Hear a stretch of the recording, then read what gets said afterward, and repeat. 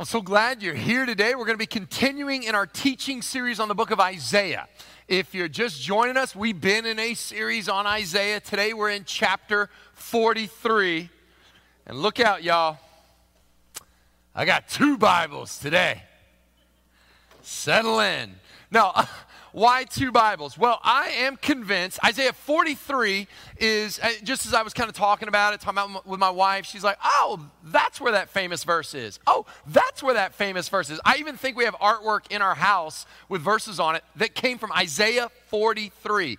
There will probably be something in this chapter you go, oh, that's where that came from. I've been tweeting that. I didn't know where it came from. It came from Isaiah 43.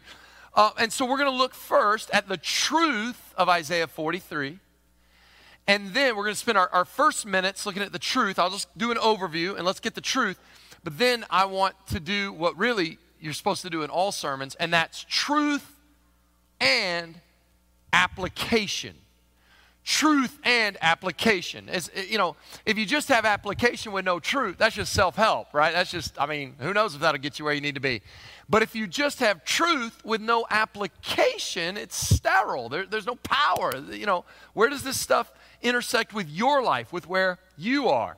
And I believe that Isaiah 43, which remember was prophesied to the exiles, to those children of Israel who've been carried from Jerusalem and are now in Babylon, he's telling them, here's how to live in Babylon. And there's some prophecy and some stuff. And I believe some of these prophecies were literally fulfilled in the exile. And I want to show you how some Israelite exiles, how I think they applied Isaiah 43. So truth, then application. So we'll look at two places. I'm getting ahead of myself. First, the truth. Let's walk through, let's kind of do an overview of what's in here in Isaiah 43. Start in verse 1. But now, thus says the Lord, he who created you, O Jacob, he who formed you, O Israel. See if this sounds familiar. Fear not, for I have redeemed you. I have called you by name. You are mine.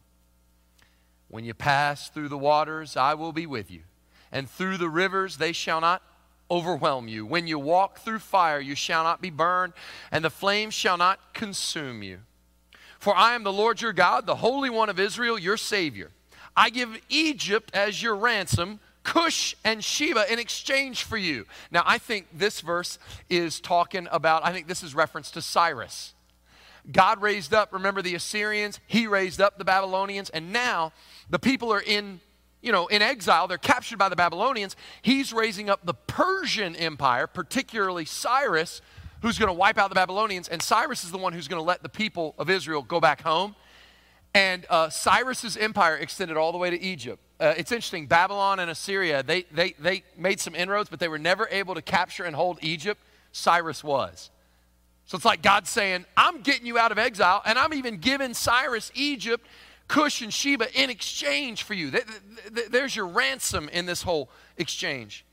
Because, verse 4, you are precious in my eyes and honored, and I love you. I give men in return for you, peoples in exchange for your life. Fear not, for I am with you.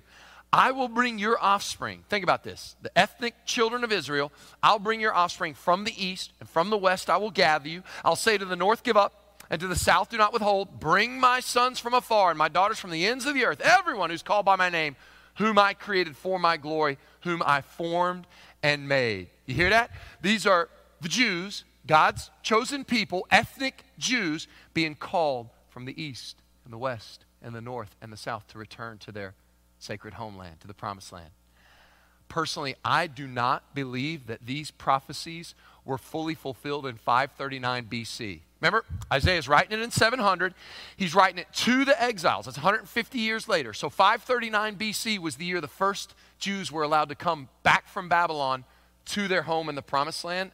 But that was really just from the east, if you think about it, to the west. This is global. This is east, west, north, south. So I don't think those prophecies were fulfilled in 539 BC. I do think we should consider how we are starting to see them fulfilled in our generation, in our lifetime. Starting in the late 1800s, 1900s, what's happening? Israel becomes a state, Israel becomes a nation, and Jewish people from all over the world are doing what? Returning to their ancient homeland. Isaiah's calling his shot. He's saying, this is what God's going to do, and I think we're seeing it, and one day we'll see it in even fuller measure. Okay, so remember the courtroom scene? This motif is continued in Isaiah where God says, all right, I'm God. All y'all idols that want to be God, okay, let's have a little courtroom scene. You bring out your witnesses, you bring out your evidence, and I'll bring out mine. God says, bring out my people, bring out my evidence. Bring out the people who are blind yet have eyes, who are deaf yet have ears. He's talking about the children of Israel. They're stubborn, they're rebellious, they're still my witnesses. And everybody's like, God, are you... Are you sure you want these people as your witnesses? Yes. So let me see if I understand this. You want to call the blind people to testify to what they've seen. That's right. And you want the deaf people to come and tell all about what they've heard. Yep. Okay. Why? Because God's showing his saving power. It's about what he does, not about what his people can do. It's about his power and his glory, not about he doesn't pick the high and mighty and the powerful to use. It's his power that's displayed in blindness and deafness.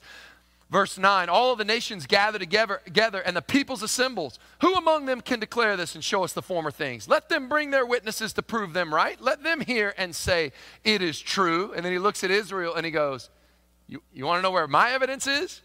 It's you all. The fact that you still exist after all that's been done, you are my witnesses, declares the Lord.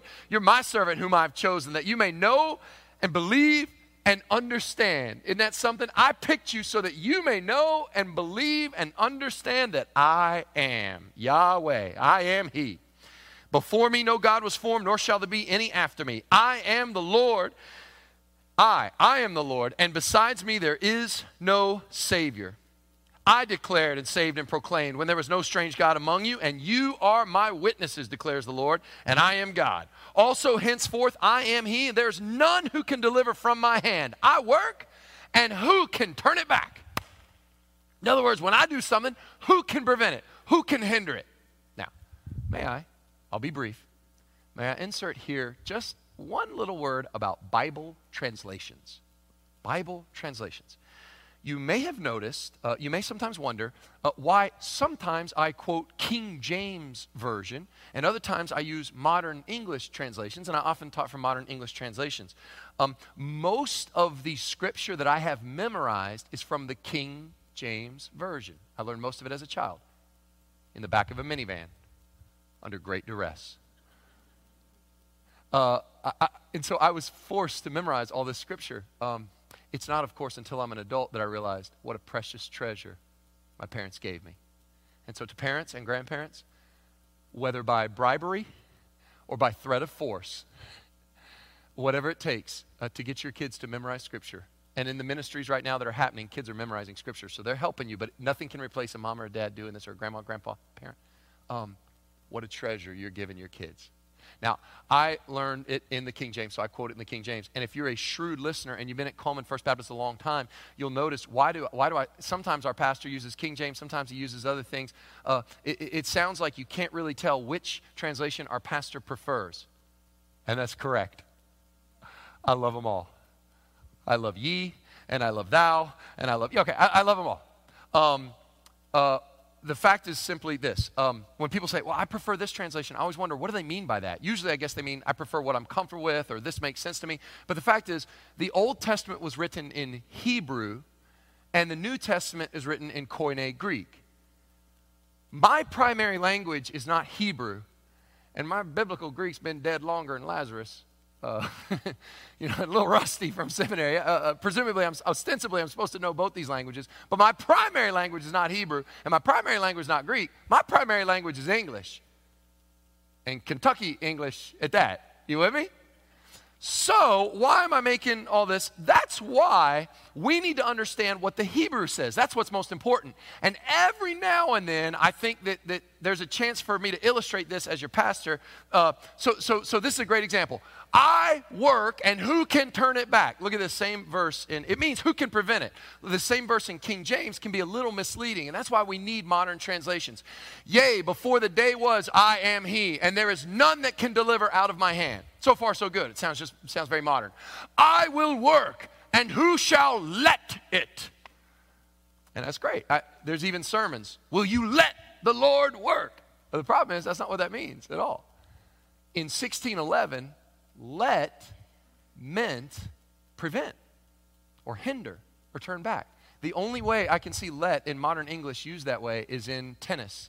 When the ball hits the net and goes over and you replay the point, they call that a let because the net prevented it. It's a hindrance. And who shall let it means who shall prevent it. But if you didn't know any better, you'd think that somehow you were letting God work. Why do I bring this up? What's my point? Of all